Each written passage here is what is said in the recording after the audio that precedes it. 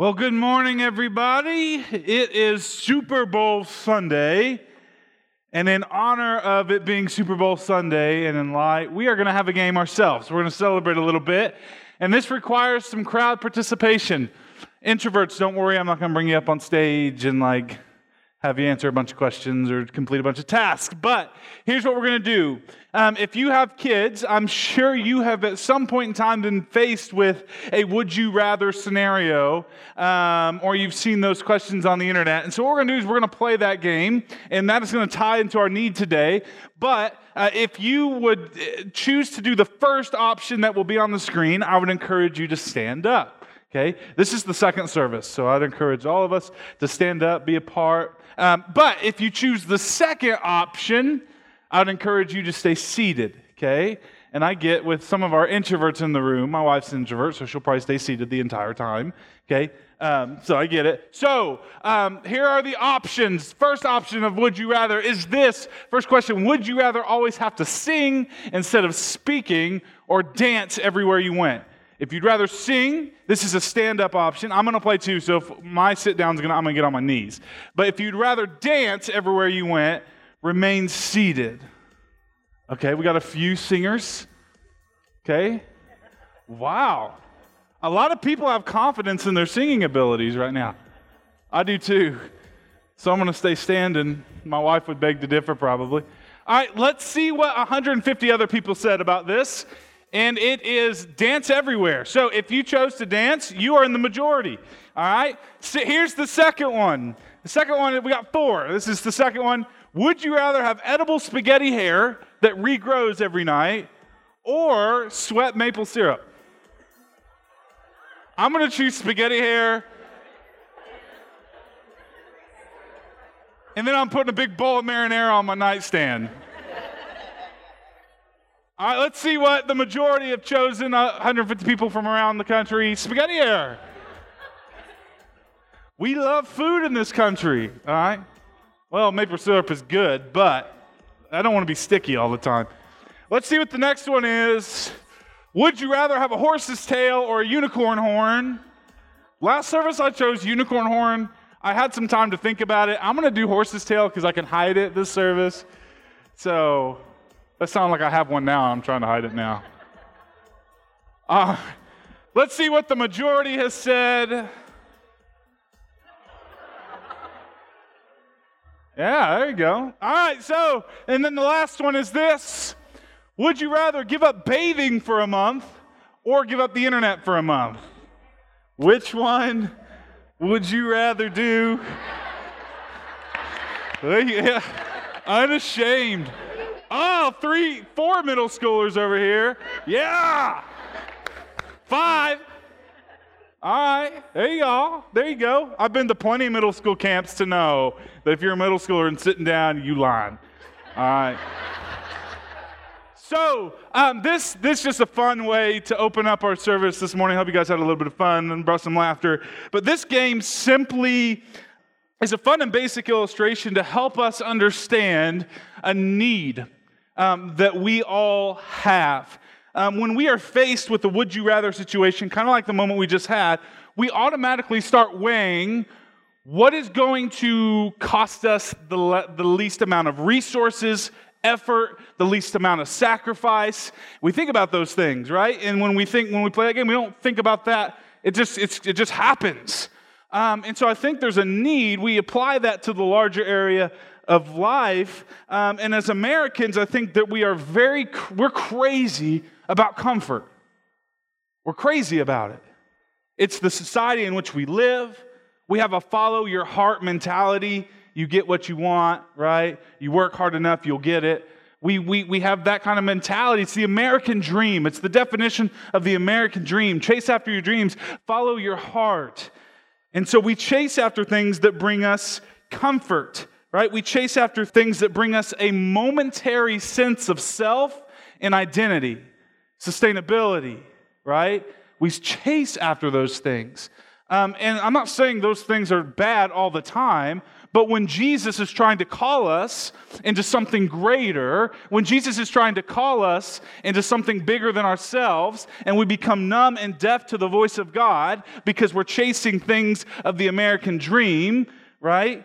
It becomes bad for us. And Jesus is calling us into something greater. He's calling us into a bigger purpose. And so today, we're going to answer this question. What does following Jesus cost me? I ask myself that question all the time. When Jesus is calling me into something greater, I start asking the question, well, Jesus, how much is this going to cost me? Because I can give you some, I just don't want to give you all. And Jesus is saying, no. I want all of you. And we're going to look at that in Scripture. And this isn't something, opinion that I've made up or something that's come from my heart, though it's laid on my heart. This comes from the Word of God and what Jesus is asking from His followers. Not asking, but commanding from His followers. And so we're going to dive right in. We're going to be in Luke chapter 14, verses 25 through 34. I want to give you a quick briefing of Luke. The author is Luke, very intelligent dude. He's a doctor. So he focuses on facts. He loves to do investigative work. And so Luke's book is done with a lot of investigative work. Asking a lot of people different questions and looking at different people's stories. And so the audience of the book is written primarily to Gentiles, so those who were not Jews. It was also written for the Jews, but primarily to Gentiles. And what Luke is trying to say to those who aren't Jews is, listen, the gospel message is for you too. So everybody, majority in this room, the gospel is for you too. That's what Luke would say to those of us who are Gentiles. And his purpose is to prove to them, hey, gospel message is for you, just like we just mentioned. And so that's a little bit of our background to give us a little bit of context surrounding what we're about to read. And so we're going to dive right into truth number one. And truth number one is this, and you can take notes in your bulletin, is following Jesus means carrying more than you can handle. Following Jesus means carrying more than you can handle. You're saying, Chris, that's sounds good, but where did you get that from? Let's go to verses 25 through 27.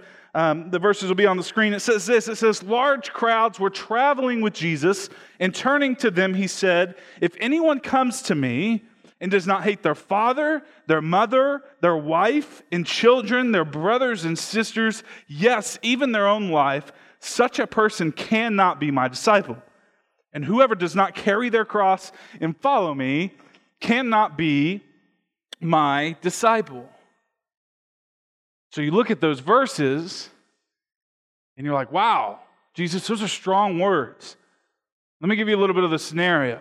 Jesus is on his way to Jerusalem. So all these people are following. They've heard about the miraculous works. They've heard about him. They know who he is. And so they're following him. And you think Jesus would be like, oh my goodness, look at all these people. This is amazing. No, Jesus isn't excited about how many people there are. He gets skeptical right off the bat. He is not convinced that the majority there are there to follow him wholeheartedly. I guess if you would think of a celebrity of some sort. He's like, I'm on my way to Jerusalem. I'm not a celebrity. And I'm getting a little skeptical of why you're wanting to follow me. And so let me give you a little bit of insight about what that looks like.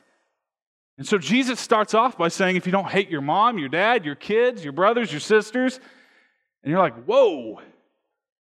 But Jesus in this moment isn't legitimately telling them to hate their families and their friends and their brothers and their sisters, as that would contradict the gospel message, right? He's using a hyperbole. He's exaggerating in his speech to prove a point that even your devotion to, nails went everywhere. I'll fix that in a moment. But even your devotion to your family should never supersede your devotion to God. And then he goes on to talk about this whole idea of carrying the cross. And basically what he's saying here is Jesus, a little bit of context, is on his way to Jerusalem to die. He's on his way to Jerusalem because he knows his time has come. And he's trying to tell these people, listen, are you willing? You really want to follow me? Because what I'm about to do is I'm about to go to Jerusalem and I'm about to get nailed to an old pine tree that weighs 300 pounds and I'm going to have to carry that thing. You willing to still follow me? Are you willing to follow me and potentially be nailed to a tree with me? Are you willing to follow me and be tortured? Because if you are, then come along. And so he's trying to open their eyes So the reality of following me isn't like reaching out to a celebrity. Following me requires caring more than you can handle. Everyone meet Pastor Han. I don't know who Pastor Han is, other than the fact that he was a pastor who shared the gospel message with over 1,000 North Koreans. And then Pastor Han, because of his faith, because of his courage and his boldness to share the gospel message with North Koreans, was killed for his faith. And one of the men that received the gospel message from Pastor Han and who decided to follow and devote their lives to Jesus said this about him. He said, Pastor Han gave his life, but he gave hope to many other North Koreans and me. And despite the ever-present danger, many of us will continue to share the message that God is real. And we are blessed in the United States of America to not have to face physical persecution. But this is what Jesus is telling his disciples. Are you willing to lose your life for following me? And so my question to us is do we have a faith that's big enough to say yes in adversity? Do we have a faith that's big enough to say yes even if it meant losing our own lives? Once again, in America, we are so blessed. But we have brothers and sisters around the world who are literally giving up their lives. And so what does that look like for us as Americans to follow Jesus and give up everything? Let's continue forward. And so today, there may be somebody in this room who's carrying something heavy. Maybe for you, you are carrying the battle of addiction, and it takes over every part of your life, and you feel like you're just stuck, and you're carrying that. And you can't do it alone because it's crushing you. And Jesus is just saying, bring it to me. Maybe for some of you in this room, you're facing the threat of divorce in your marriage, or you're going through divorce. And you're carrying that, and it's heavy, and you can't do it alone because it's crushing you. Maybe as a spouse, you have something to say to your significant other, or to reveal a truth or a secret, and you know that it's crushing you, and it's eating at you.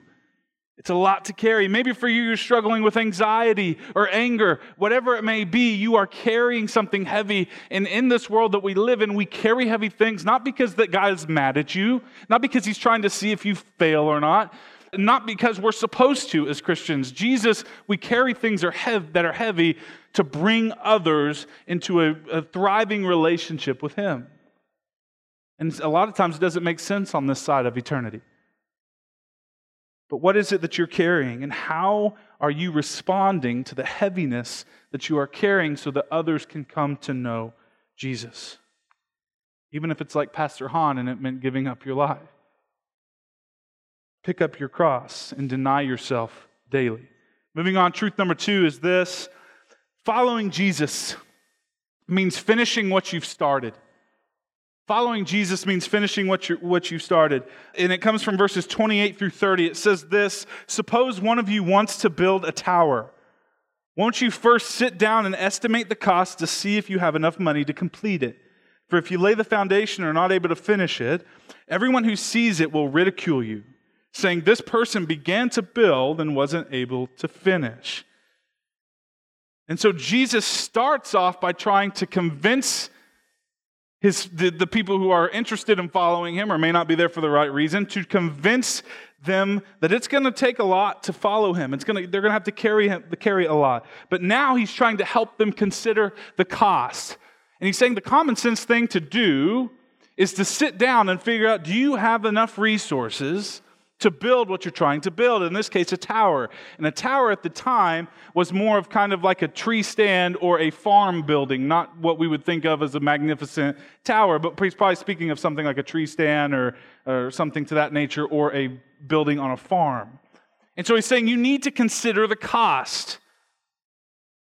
He helps the crowd start by understanding this basic knowledge. And if you can't finish it because you're not willing to consider the cost, right, then your building will always be known as the one that Billy couldn't finish. And if your name is Billy in here, I'm so sorry. I'm sure that you are a great tower builder. But Jesus is saying, if you're going to follow me, You've got to finish this thing. You've got to be all in.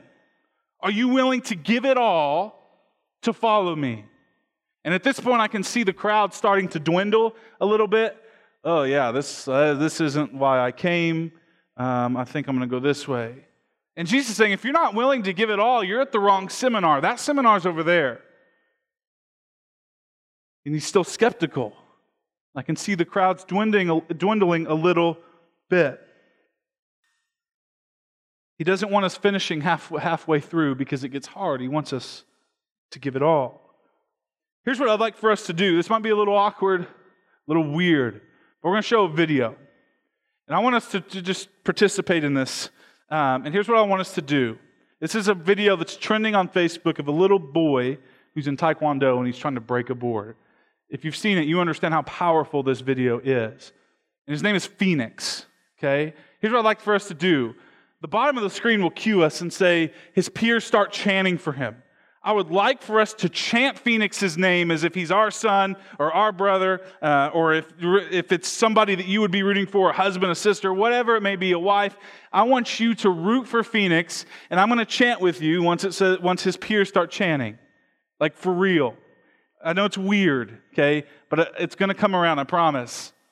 And then once Phoenix breaks the board, I want us to go crazy and cheer. Now, don't punch your neighbor in the face or kick a hole in the wall, okay? Keep yourself under control. But I want us to cheer for Phoenix. Now, he'll never know this, I don't think, right? But I got a point to show us, to participate in, and let's check out that video right now. Now I'm lightheaded. That's for you, Phoenix. That moment we just experienced together gives me chills because it's just a little glimpse of heaven. Finishing what you started, and you're going to carry some things that are heavy. You ever find yourself in a rut? I can't do it. And what it's like to have people surround you to chant your name. Can you imagine the angels of heaven and Jesus chanting your name when you're facing the battles that you're facing? When you're trying to break the stubborn board of depression? When you're trying to break the stubborn board of anxiety? When you're trying to break the stubborn board of addiction? When you're trying to break the stubborn board of divorce, relational tension, whatever it may be, can you imagine the angels chanting your name in heaven? And then you look around at the people in this room, and these are our peers. These are the people that God has assigned to us, to each other, to cheer each other on when we face adversity, because life is hard and it's difficult. Can you imagine Jesus, just like the instructor, sitting eye level with you, giving you step-by-step guidance to face your fears and battle the things that you're battling? And then can you imagine, thank God there's no pain in heaven, but when you get to heaven, all the angels tackle you. They come running down the roads of gold, the streets of gold, and they tackle you because they're like, you finished it, you finished the race, you did it. And they've been chanting your name your entire life to beat the things that have been laid before you, not for your glory, but for God's glory, and so that people would come to know Him. I imagine that. And 2 Timothy 4:7 says, I have fought the good fight. I have finished the race and I have kept the faith. Those I can't do it moments. From here on out, when I started studying this, I was like, God, from here on out, I'm going to imagine and I'm going to believe that the angels are chanting my name and that you are rooting for me. And that through your word, you are face to face with me, encouraging me step by step, because your word is a light unto my path. And I believe that. Truth number 3, as we wrap up, is this. Following Jesus, and this is a hard one because it's kind of like, what does this look like for us? Following Jesus means giving up everything. Following Jesus means giving up absolutely everything. With the tower illustration, well, I'm getting ahead of myself. I did that last service too. All right, 31 through 33 says this. This is coming from the remainder of our verses. It says, or suppose a king is about to go to war against another king. Won't he first sit down and consider whether he is able with 10,000 men to oppose one coming against him with 20,000?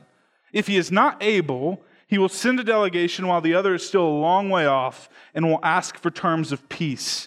In the same way, those of you who do not give up everything you have cannot be my disciples. Again, there's a little bit of skepticism here. And with the tallow illustration, we remember that Jesus is helping them to consider the cost. Now we get into this illustration of war and battle.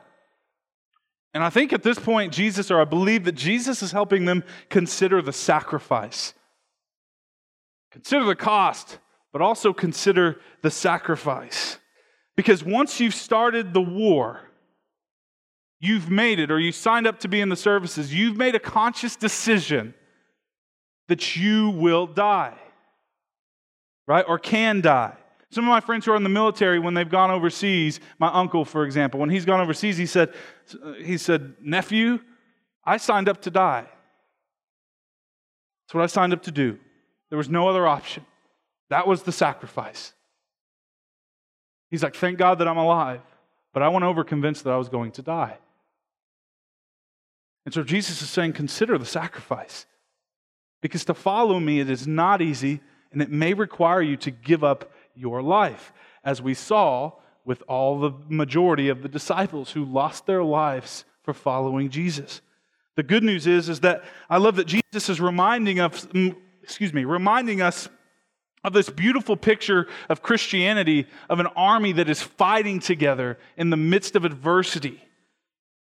Yes, we're going to have to give up everything, but you are not alone. You've got your brothers and your sisters right beside you the entire way. And then you've got Jesus in the front of you, the left of you, to the right of you, and the back of you, protecting you, leading you, guiding you. The hard news is a battle nonetheless.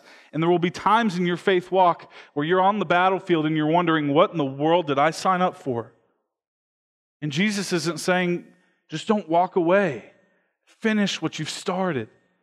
There's a race that is laid out before you to finish, and it is all for my glory, and I love you, and press on, lead others to me. They need to hear the gospel message. I want people to know about my love. And the reality is that Jesus is saying, don't start the battle and walk away because it's hard.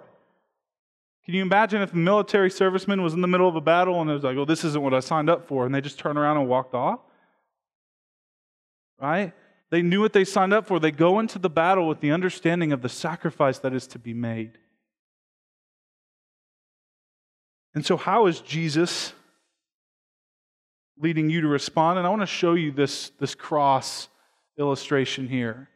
And Jesus said, carry your cross. Right? He wasn't being literal. Like, you don't have to go home and build a cross and then carry it to your kid's birthday party or their basketball game or to work. But what he's saying is, carry your cross and remember that hardships are about pointing others to me. But he wants you to defeat those hardships. Like, for instance, anxiety. This is a big one for me, and I'll be open and honest. I struggle with health anxiety really bad. And Jesus, as I'm studying for this, is reminding me of the cross that I carry is not about me. And so about a week ago, I went to intensive counseling for health anxiety. And that was my way of bringing my problems and my weight, my burdens to the cross. Because these nails don't do justice to the nails that Jesus received, but they're an illustration. And I think that they can show us that the nails that Jesus received on the cross is all that we need.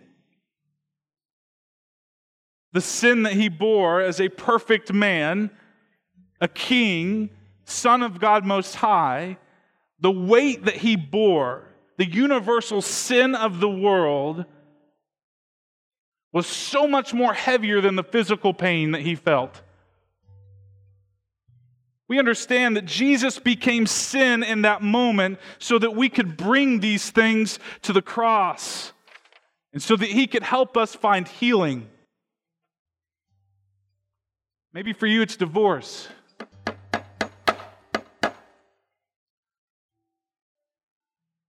Maybe for others it's anger. Maybe for you it's anger. Maybe for somebody else, you are in the battle of addiction.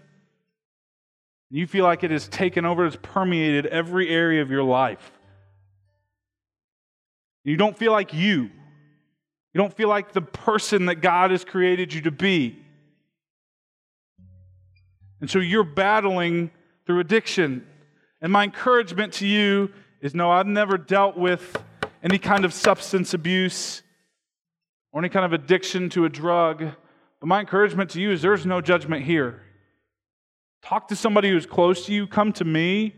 That way we can help you seek the road to healing. Maybe for you, and I know that there are people in this room who have lost somebody recently. There are specific people in this church that I know, that I work with, that have lost people who are dear to them, very close to them. And on this side of eternity, it doesn't make sense. It feels so early. Finish the race. Because when we enter on this side of eternity, it doesn't make sense. But I imagine the angels tackling us when we enter into heaven, saying, "Well," and Jesus saying, "Well done, my good and faithful servant." Getting that big hug, that bear hug, that dad hug. That's what I imagine anyway. And so here's what I'd like for us to do. And my question to you is, how is Jesus leading you to respond this morning? Because it looks different for everybody. And so in an act of surrenderance, in a posture of surrenderance, I would encourage us, if Jesus is leading you to respond this morning, would you lift your hands to heaven or hold your hands out in front of you just to say, "Jesus, my life is yours." And I'm going to pray for us. I'm going to pray for us as a church. And I would encourage us just to say, "Jesus, I've considered the cost. I've considered the sacrifice. And I want to follow you. I want to give it all to you. Not just pieces of my life, but all of my life." And when we fall down, because it's hard to do, when we fall down, He's always right there to pick us right back up, because He loves us that much. So will you pray with me? God, we come into your presence thanking you for the grace and the mercy that you give us every day. God, I thank you for sending your Son. And Jesus, I thank you for your obedience to die on the cross. I thank you for the challenging words that you give the people and challenging them of what it looks like to follow you. God, I thank you for being a God that challenges us to be better, to seek new heights, to live out the purpose that you've given us. So God, I pray that whatever people are bringing to the cross this morning, that they would be able to visualize the finish line, that until we hit that finish line, that we would run with perseverance, endurance, God, that we would run with passion, and that we would bring others along the way so that people can come to know you. So God, I pray that whatever cross that we're carrying this morning, that we would understand that it's not about us, but it's about bringing others to you. And God, may we lift that cross and hoist that cross up when we're carrying it to show people that you were the one who died on that cross for our sin, and so that we would bring our friends and our family to know you. Jesus, we love you, and we pray this in your name, the only name that matters. Amen. And so take courage. Family and friends, take courage, because through Jesus we are called to so much more. We are invited into the army of Jesus to fight the good fight and follow Him with unwavering devotion. The journey can be difficult. It will be difficult. And at times it will be lonely. But take a moment to look around. Not just your family, but take a moment to look around at the people represented in the seats in this room. Because this is our family. These are our brothers and sisters. These are the ones that we cheer on to finish the race. We need each other. Why? Because although salvation is free, being a disciple of Jesus costs absolutely everything, and we need each other in that race.